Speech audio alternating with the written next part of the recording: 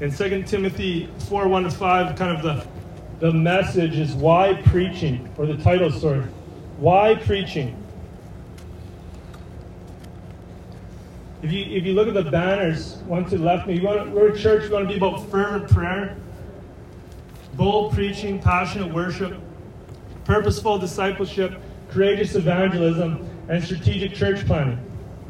Those are the things we want to continue to see this church built upon. The original plan was that Dave Meisner was going to preach on prayer on January 1st. But God's plans are far and above our plans. He preached that a few weeks ago, and I'm sure you guys were blessed by that. We want to be a people of prayer. But we also, as we want to hold to firm prayer, we want to hold to bold preaching. And I pray that this message today would answer, like, why preaching? And what does bold preaching mean? What does it mean when we say expository and applicational? And at the end of this message today, I pray you'd have a clear picture of what that looks like. What that looked like. That you'd have to be encouraged, that you would be challenged, and then also when you see this clear picture of what, like, this is what we want to be about, you can hold me and every other person accountable who preaches from the pulpit, because this is what we want to be about. So we're looking at Paul's last letter, 2 Timothy. If you're a note taker, I'm going to give you a couple different scriptures, but mainly we'll be in that passage. So if you just want to write that down as I go along. Most of us are familiar with the Apostle Paul. He persecuted the church. He was out to throw Christians in jail. He met the risen Lord Jesus Christ on the road to Damascus, right? And God drastically changed his life. And then he started proclaiming the message of the gospel to Gentiles, to non-Jewish people, and he saw churches planted and people come to faith in Christ. He wrote 13 letters, a good portion of the New Testament. And in 2 Timothy, he's at the end of his life. He knows his time is up. He's sitting in jail. He's awaiting his demise. And he writes this letter to Timothy. And we'd be wise to look at what did he say to Timothy? What were his last kind of dying words to Timothy in terms of the church, in terms of Christianity? What was his advice to him? We want to see how God has called us to build his church. If you want to stand with me as we read 2 Timothy, read verses 1 and then to verse 8 for the context. 2 Timothy 4, 1-8. I charge you in the presence of God and of Christ Jesus, who is to judge the living and the dead, and by his appearing in his kingdom, preach the word. Be ready in season and out of season. Reprove, rebuke, and exhort with complete patience and teaching. For the time is coming when people will not endure sound teaching, but having itching ears, they will accumulate for themselves teachers to suit their own passions, and will turn away from listening to the truth and wander off into myths. As for you, always be sober-minded, endure suffering, do the work of an evangelist, fulfill your ministry. For I'm already being poured out as a drink offering, and the time of my departure has come. I have fought the good fight. I've finished the race. I've kept the faith. Henceforth there is laid up for me the crown of righteousness, which the Lord, the righteous judge, will award to me on that day, and not only to me, but also to all who have loved his appearing. May God bless his word to our souls. You may have a seat. So looking at verses 1-2, I want you to see the charge. The charge to Timothy, the charge to us all. Come under the word of God. Notice even as he begins, I charge you, he doesn't say, hey, maybe do this. If you like to go in this direction, here's a couple options. You pick one. He says, no, I charge you. And I want us to see in verse 1 the witnesses that he's charging Timothy with. The witnesses listed here to Timothy was sobering. because of who they were. In the Old Testament, 2 or 3 witnesses were meant to substantiate the truth of one statement. We see this even in the New Testament. In 1 Timothy 5:19, Paul wrote, "Do not admit a charge against an elder except on the evidence of 2 or 3 witnesses." You had to have 2 or 3 people saying, yeah, this is true. Well-known passage in the scripture of Matthew 18 on church discipline. A well-known passage, but a really misquoted passage. Matthew 18:20, it says this, "For where 2 or 3 are gathered in my name, there am I among them." And it's not talking about a gathering of Christians. Of course, wherever believers are, God's with them. It's talking about church discipline, where you have 2 or 3 witnesses speaking something against someone or charging something against someone. God's with them. And so notice who Paul calls as the witnesses to Timothy. "I charge you in the presence of God and of Christ Jesus." And he gives much greater detail about Christ Jesus, who is to judge the living and the dead, and by his appearing in his kingdom.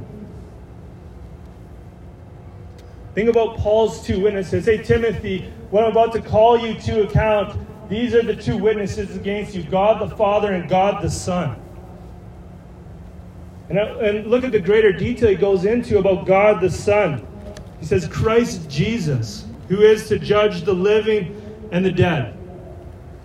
In 2 Corinthians 5:10, Paul wrote, "For we must all appear before the judgment seat of Christ, so that each one may receive what is due for what he has done in the body, whether good or evil." Or Hebrews 9:27, "Just as it is appointed for man to die once, and after that comes judgment." Like, think about this. Like, Timothy, you will be at that time of judgment. Think about how sobering that is for Timothy. Maybe Timothy had heard the word from James 3 verse 1, where James, Jesus' half-brother, wrote, "Not many of you should become teachers, my brothers, for you know that we who teach will be judged with greater strictness." Surely Timothy, a good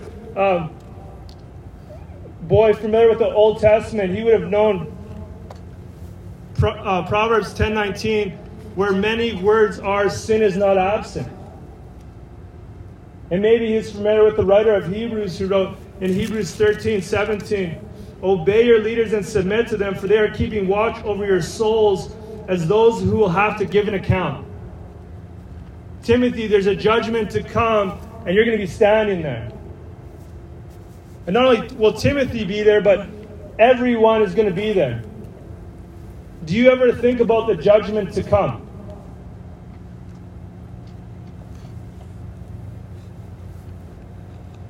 As Christ Jesus, who is to judge the living and the dead, and Timothy continues to go on, and by his appearing in his kingdom, and by his appearing, he's talking about his second coming, spoken of in most of the New Testament books over and over again. God's like, I don't want you to forget, like, Jesus Christ is going to return. Jesus' last words in Revelation 22:20 is this: "Surely I'm coming soon." Think about so many New Testament books, this reminder he's coming. His last words, "I'm coming soon." Timothy, there's a judgment to come, judging the living and the dead, and he's coming again. And his kingdom, his future kingdom. Paul writes a little while later in 2 Timothy 4:18, "The Lord will rescue me from every evil deed and bring me safely into his heavenly kingdom." There's this future kingdom. In 1 Corinthians 15:22-25, Paul writes this: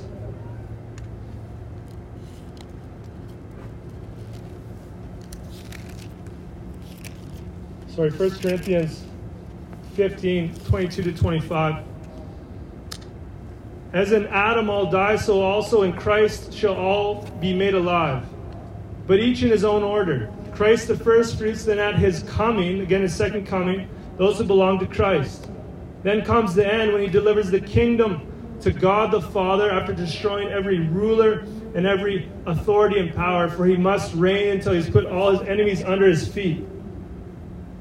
Yet we've talked about this before. We enter God's kingdom by believing in Jesus Christ.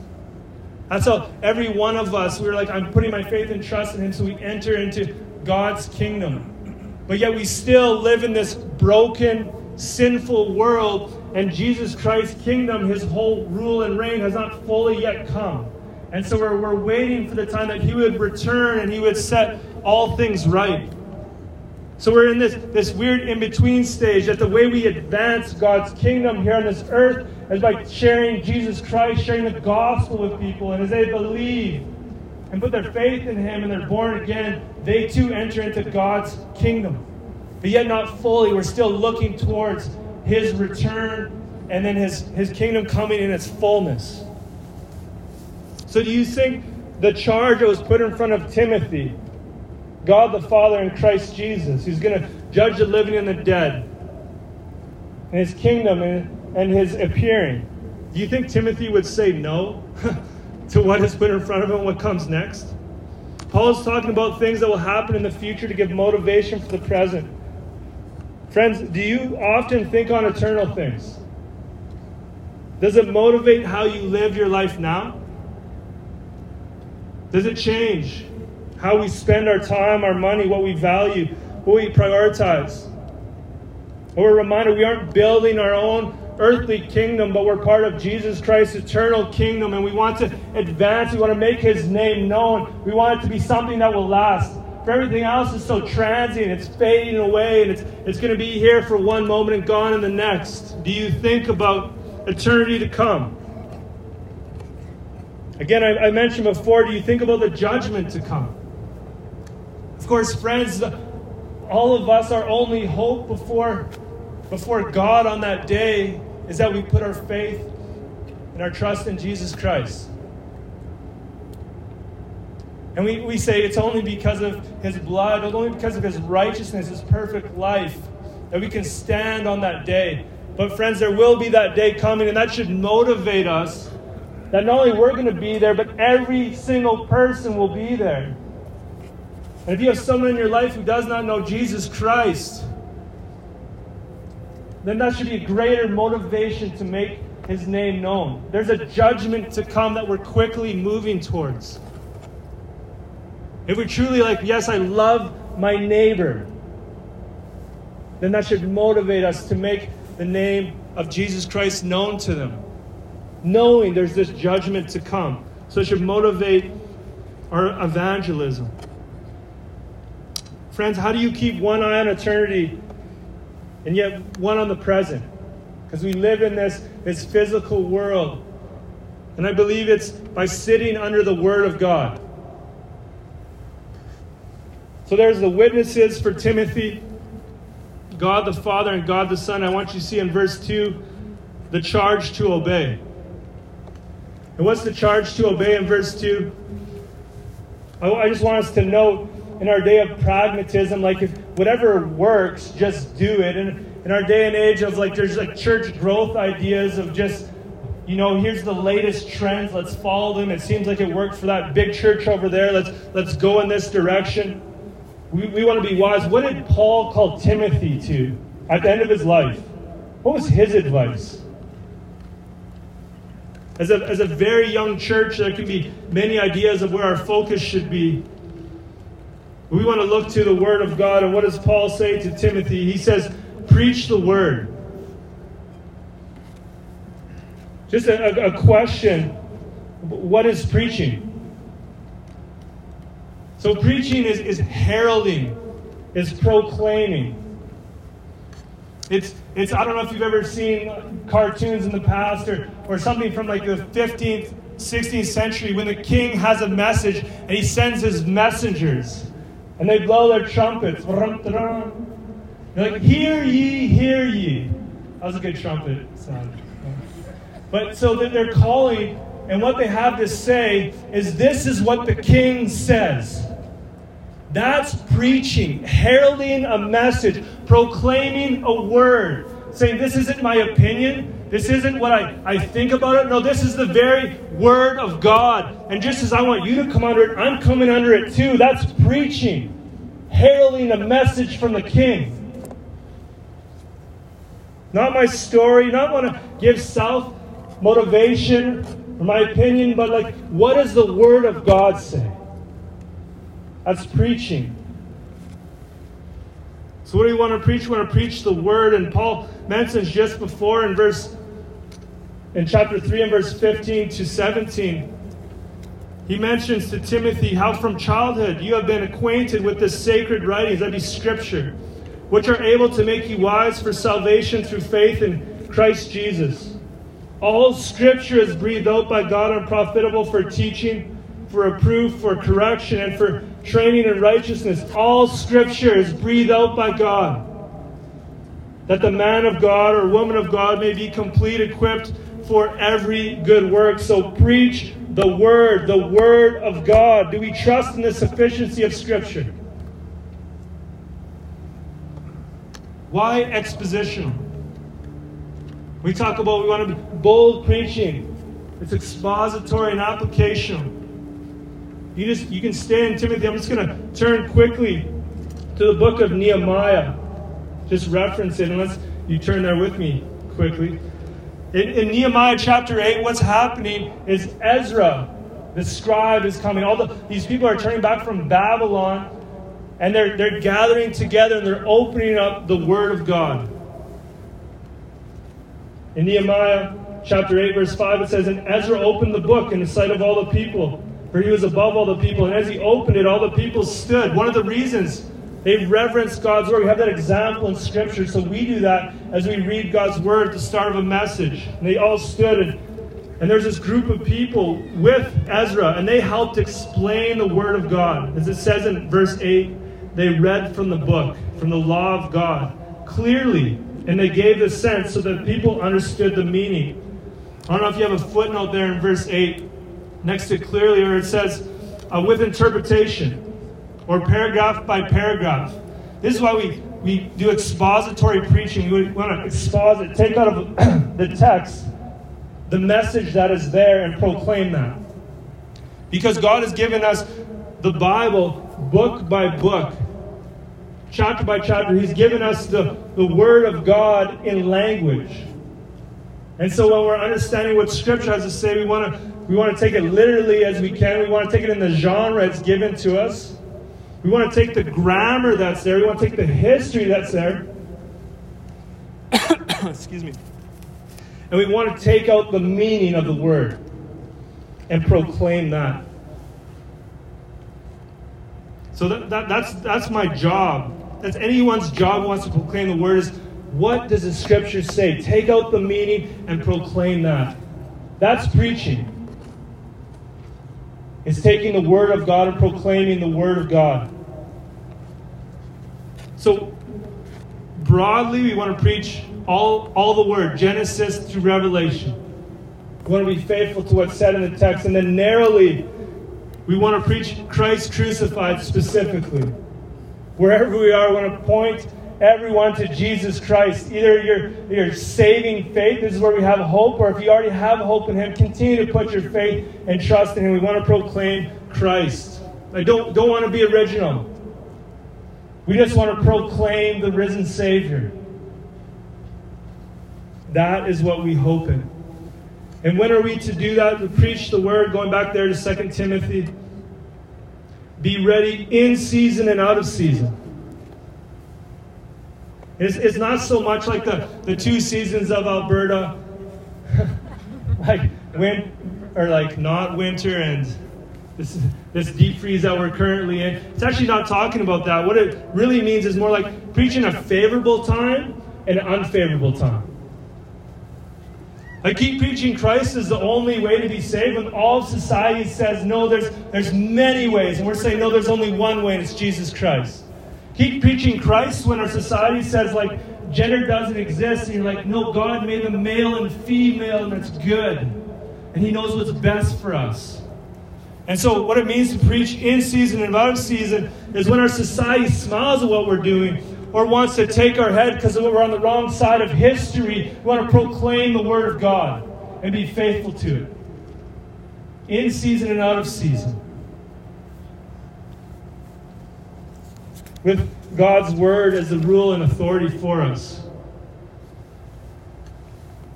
So he's saying, Timothy, preach the word. Be ready in season and out of season. And your preaching should have these three characteristics: reprove, rebuke, and exhort, with complete patience and teaching. Reprove has the idea to expose, to refute. Other translations, to correct. Almost like a flashlight shining on something. Like, do you see that is off? Everyone acknowledges, yeah, okay, like, that's not good. That's reproving. Rebuking, though, is like rebuking the person. Not only do you see that's off, but the flashlight is now turned toward ourselves or to our own hearts, and you see that you have that in your own life. Getting rebuked by the word of God. Yeah, that's wrong, and it's in your life. Reprove and rebuke. And the last one, exhort. To call near, to comfort. Some translations, to encourage. So even as you're exposing sin, and then saying, do you see that in your own life? Then you're also exhorting, you're encouraging, coming alongside of people. MacArthur says this: after having reproved and rebuked disobedient believers under his care, the faithful preacher is then to come alongside them in love and encourage them to spiritual change. Timothy's preaching needed to be aimed at the heart, letting the word convict and rebuke. We also needed to exhort and encourage spiritual change. But how? With complete patience and teaching. It happens over time. It takes time. It's a blessing to sit underneath the preaching of the Word of God week after week. It's like letting a flower grow. Imagine planting a flower and then yelling at it. Grow faster! Come on! Like you're doing nothing. You can maybe weed, you can water it, offer it its sunlight, but that's what it is. Preaching. It takes time. Time needs to take its course. Complete patience. Not only patience, we all need patience with ourselves as God does His work in our life. Patience with those beside us, those around us. We all wish we could just speed up the process. But let the Word of God do the work of God by the Spirit of God in our hearts and lives. So we need complete patience. Be patient, let God's Word do God's work. So friends, this is why I love this church. That's what we want to hold to, is bold preaching. It's expository and applicational. And that's why we want to be a part of other churches that are planted that do the same thing and proclaim the Word of God. That's why I love our sixth thing. We're about strategic church planting. There's a church being planted, started in Edmonton. If you know in Edmonton, I'd love to talk to you and connect you with that church. They want to proclaim the Word of God as clearly as they can. So we want to continue to be a church built on biblical expository preaching. So there you see the charge. There's a greater sense of time used for the charge. I'll spend less time on the others, but look at verses 3 to 4 with me. The caution. The caution, don't turn from the Word of God. The charge, preach the Word of God. The caution, don't turn from the Word of God. Paul says this: for the time is coming when people will not endure sound teaching. The time is coming. In other passages, he warned the Ephesian elders in Acts chapter 20, verse 29 to 30. Paul met with the leaders of the church at Ephesus, and he says this to them in Acts 20, 29 to 30. I know that after my departure, fierce wolves will come in among you, not sparing the flock. And from among your own selves will arise men speaking twisted things to draw away the disciples after them. From among your own church, he's like, there are going to be people raised up and they're going to be speaking false things. They're going to pull people after them. So he say, for the time is coming when people will not endure sound teaching. That term sound teaching appears often in 1 and 2 Timothy, that phrase. 2 Timothy 1:13, he says, follow the pattern of sound words, or it could be healthy words or healthy teaching or healthy doctrine. In a study Bible I have, it says this: correct teaching in keeping with that of the apostles. The teaching is called sound, not only because it builds up the faith, but because it protects against the corrupting influence of false teachers. So So again, the time is coming when people will not endure sound teaching, but having itching ears, they will accumulate for themselves teachers to suit their own passions, and will turn away from listening to the truth and wander off into myths. So Paul was already warning that to the church at Ephesus. He's like, people are going to come in among you and they're going to teach something false. Friends, do you think, is this time now? Just think about just a brief look at church history. We looked at it, as we looked at the book of Colossians, there was Gnosticism, there's a secret knowledge. They're like, yeah, no, it's not just Jesus Christ. We'll tell you the deeper meanings. And people would run after them like, what is it? Then in the history of the Catholic Church, like, no, it's not enough to just believe in Jesus Christ and you're going to be baptized in the church. You've got to pray to Mary. You've got to confess your sins to priests. People are like, oh, so I can kind of do what I want and then just confess to this priest? Like, we're always going after whatever we want to hear. Even just think, just nowadays with the whole health and wealth gospel. God wants me to always be healthy. God wants me to always have lots of money. It appeals to our ears. It appeals to the kind of the carnal nature within us. Or even what we're facing in today's age is kind of a critical race theory. That we need to run after social justice, but social justice defined by like Marxist wanting to destroy our society type theology. And churches are starting to embrace that. Like, okay, no, we're all about justice. We want to run after this. We want to repent of what we've done in our society. But again, it's like it's going to our itching ears. It's kind of like vogue in our society to run after that. And so people are running in the church towards that. Again, is that time now? I think we're right there. Matthew 24, verses 10 to 13. Jesus said this about the end of days. And many will fall away and betray one another and hate one another, and many false prophets will rise and lead many astray. Catch it? And many false prophets will rise and lead many astray, and because lawlessness will be increased, the love of many will grow cold, but the one who endures to the end will be saved. Are we in that time? If we're not in that time, we're quickly running towards that time. A time will be many false prophets, drawing many people to themselves. Friends, this is why we can't be the judge, but Scripture must be over us. An old St. George Whitefield said this: if we once get above our Bibles and cease making the written word of God our sole rule, both as to faith and practice, we shall soon lie open to all manner of delusion. Just think about if you were in a boat in the middle of a lake, and you're just like, I'm just going to sit here, and maybe you're fishing. And after even a half an hour, you look, and you've drifted. So what do you have to do? You have to put an anchor down so you don't drift. But friends, our natural tendency spiritually is to drift. That's why we need the Word of God to say, well, what is true? What is right? What is the right direction in which to go to? It's an anchor. How do we keep from drifting? The goal for ourselves is to be like the Bereans. They found in Acts chapter 17, verse 11, Paul said the Bereans were of no more noble character than the Thessalonians. Because the Bereans, this is like a town, a group, that every time Paul preached to them, they would go and they'd search the Scriptures daily to see if what Paul said was true. That's what we need to be developing and growing into. Bereans who are opening up the Word of God. That's why I want you to come to church with a Bible and open it up and keep me accountable. Do you see what I see? Are you finding that in Scripture too? We need to grow and be Bereans. So I encourage you too, if you don't have a habit of coming with the Bible to church, I'd encourage you to do that. One, just so we can open it up together, but two, also there's brothers and sisters around the world who do not have that freedom to come with the Bible. And I think because we can, we should exercise that freedom. Friends, so with an open Bible, we're going to develop an appetite for sound doctrine habitually, tuning our hearts to what is true.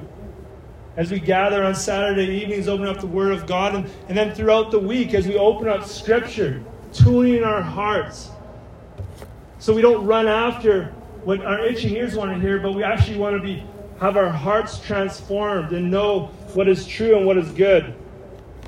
And again, just to encourage you to find a pace to open up the Word of God. Whatever that is. Whatever it's just like, I'm just going to start to read in the Gospels. Maybe start to read a psalm a day. Maybe a chapter in the New, a chapter in the Old. Wherever that is, we have the very Word of God. Friends, we need to be in it. We need to be reading it. We need to be meditating upon it.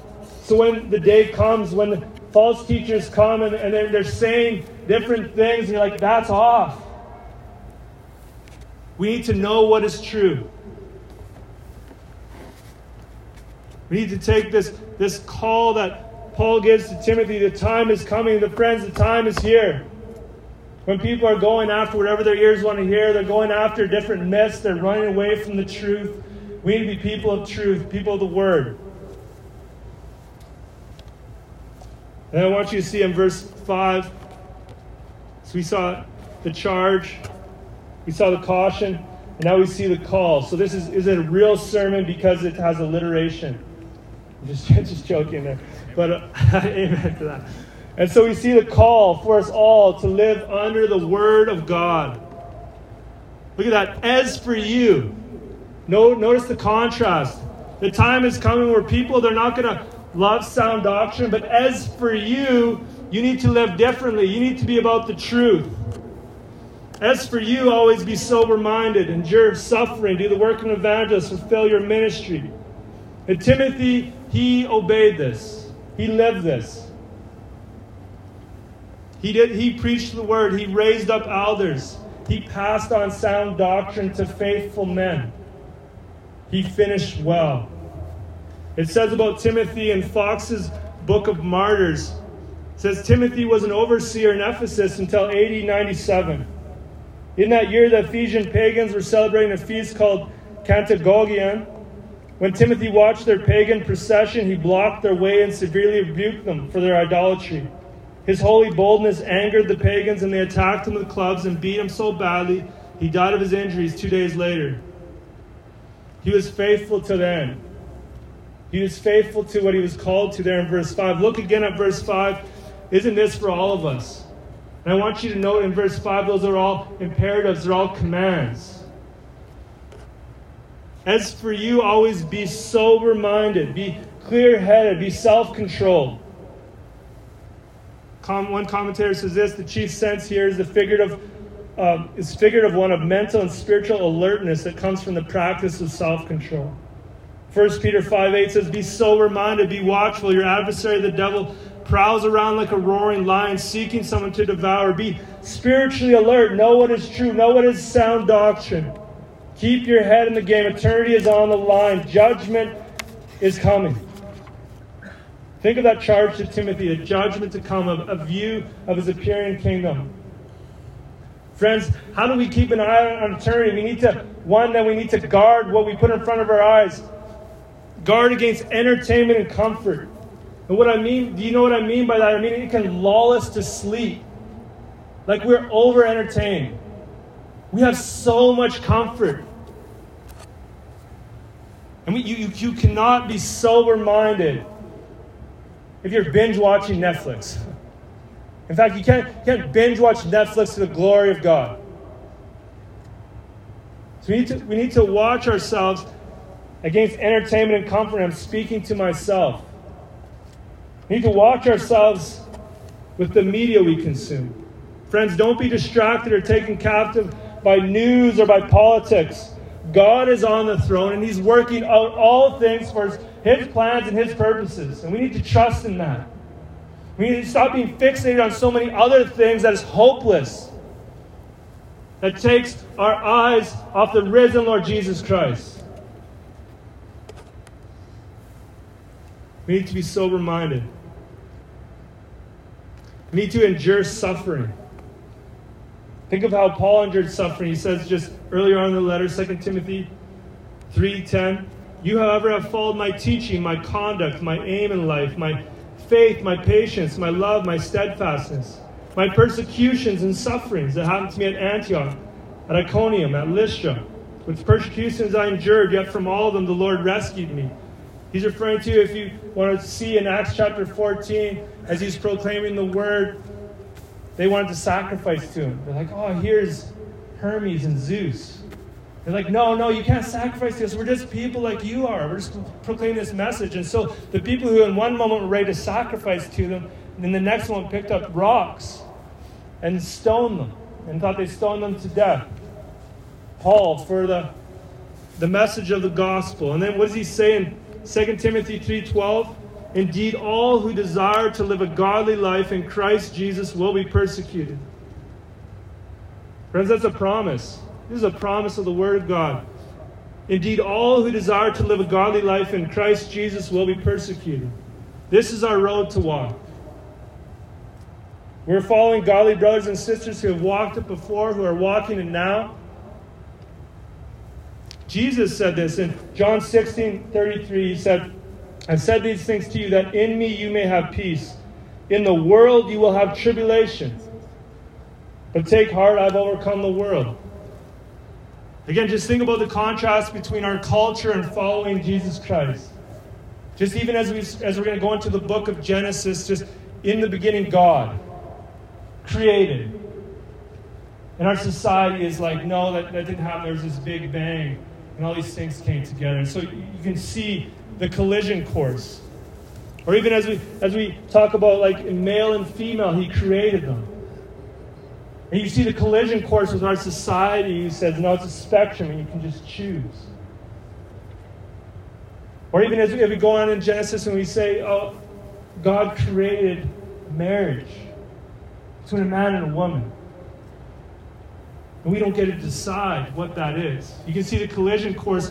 Or even as you're going through Scripture in Acts chapter 4, verse 12, it says there's no other name under heaven which men and women must be saved by. It's only Jesus Christ. And our society is like, no, there's many paths. That's so narrow-minded. And you see the collision course that's already happening in our society. I just think we don't realize how far ahead we are. In the summertime, they burned 50 Catholic churches. And there's crickets within our society. God strengthen us that we be able to suffer well and make his name known. Suffer well, be faithful to God. This is why we need the church to be built up by the word of God, to encourage one another in our faith, to keep going, to endure suffering, to persevere. One day we'll be like Paul, we'll receive the crown of righteousness. One old Saint, Samuel Rutherford, said this: our little time of suffering is not worthy of our first night's welcome home to heaven. Just keep that in perspective.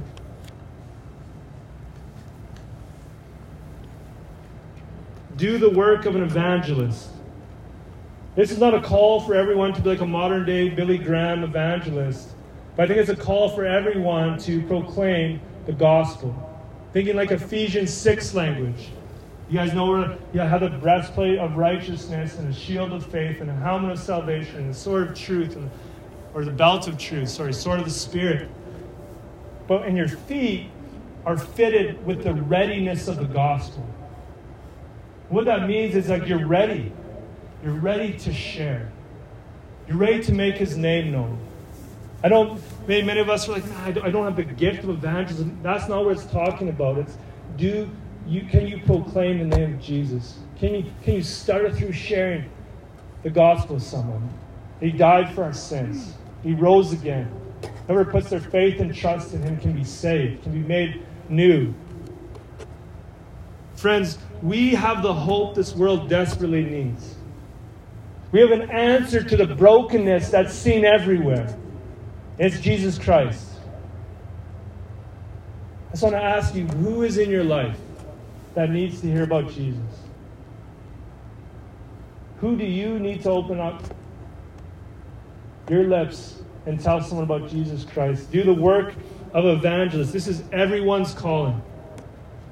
And lastly, fulfill your ministry. I think it's all-encompassing of all the things that he has just said. But will we live our lives to what God has called us to, or will we go after other things? Again, that fulfilling your ministry, just where does God have you? Where do you live? Who are your neighbors? Who are your friends? Who do you work with? Just because that's it. We're called to be a witness wherever God has us planted. Whoever the people are that God has in our lives, sometimes it's to a total stranger. But ultimately, it's to the people that we know that are around us. We need to fulfill our ministry to them. It's what season of life are you in? Do you have young kids at home? Do you have a ministry there? Husbands and wives? Whether it's friends, co-workers. Where does God have you throughout the week? Fulfill your ministry. God's word helps us walk this out daily as the Holy Spirit applies the word to our hearts. And we can see in the context we each live, the different places in which we live our lives, Monday through Friday, through Saturday, through Sunday. God, what is my ministry? What do you have for me? How do you know your ministry? I think, again, by reading the Word of God, by seeking to obey His Spirit. And I think it's in the context of a local church. I think if sometimes we're like, oh, God, what do you have for me? Other people can see it clearly. We need other people in our lives to be able to speak into our lives. The Word of God by the Spirit of God in the context of a local church. So there we have the charge to obey. It's a blessing to sitting under expository preaching, hearing the Word of God. And I pray by God's Spirit working in us, by the grace of the Lord Jesus Christ, that His Word would keep transforming each one of us. That Christ would be more greatly formed in us. And then we would be, as we go out, we would make His name known. All to the glory of God. If you just want to bow with me, I'd like to close this word in prayer. Oh God, I see your calling so clearly in Scripture. I pray by your Spirit that you would help me, help us to preach your word.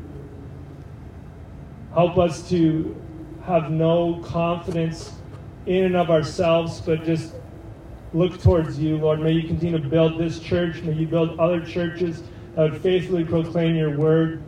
And I pray, God, you would give us an increasing hunger and a desire for the Word of God. God, that we would just know so clearly what is true. And in doing so, Lord, you would keep us from what is false. Help us, by your grace, Lord, to be sober-minded, to endure suffering, to do the work of evangelists, Lord. Help us by your Spirit to fulfill the ministry you've called us to. I pray this in Jesus' name. Amen.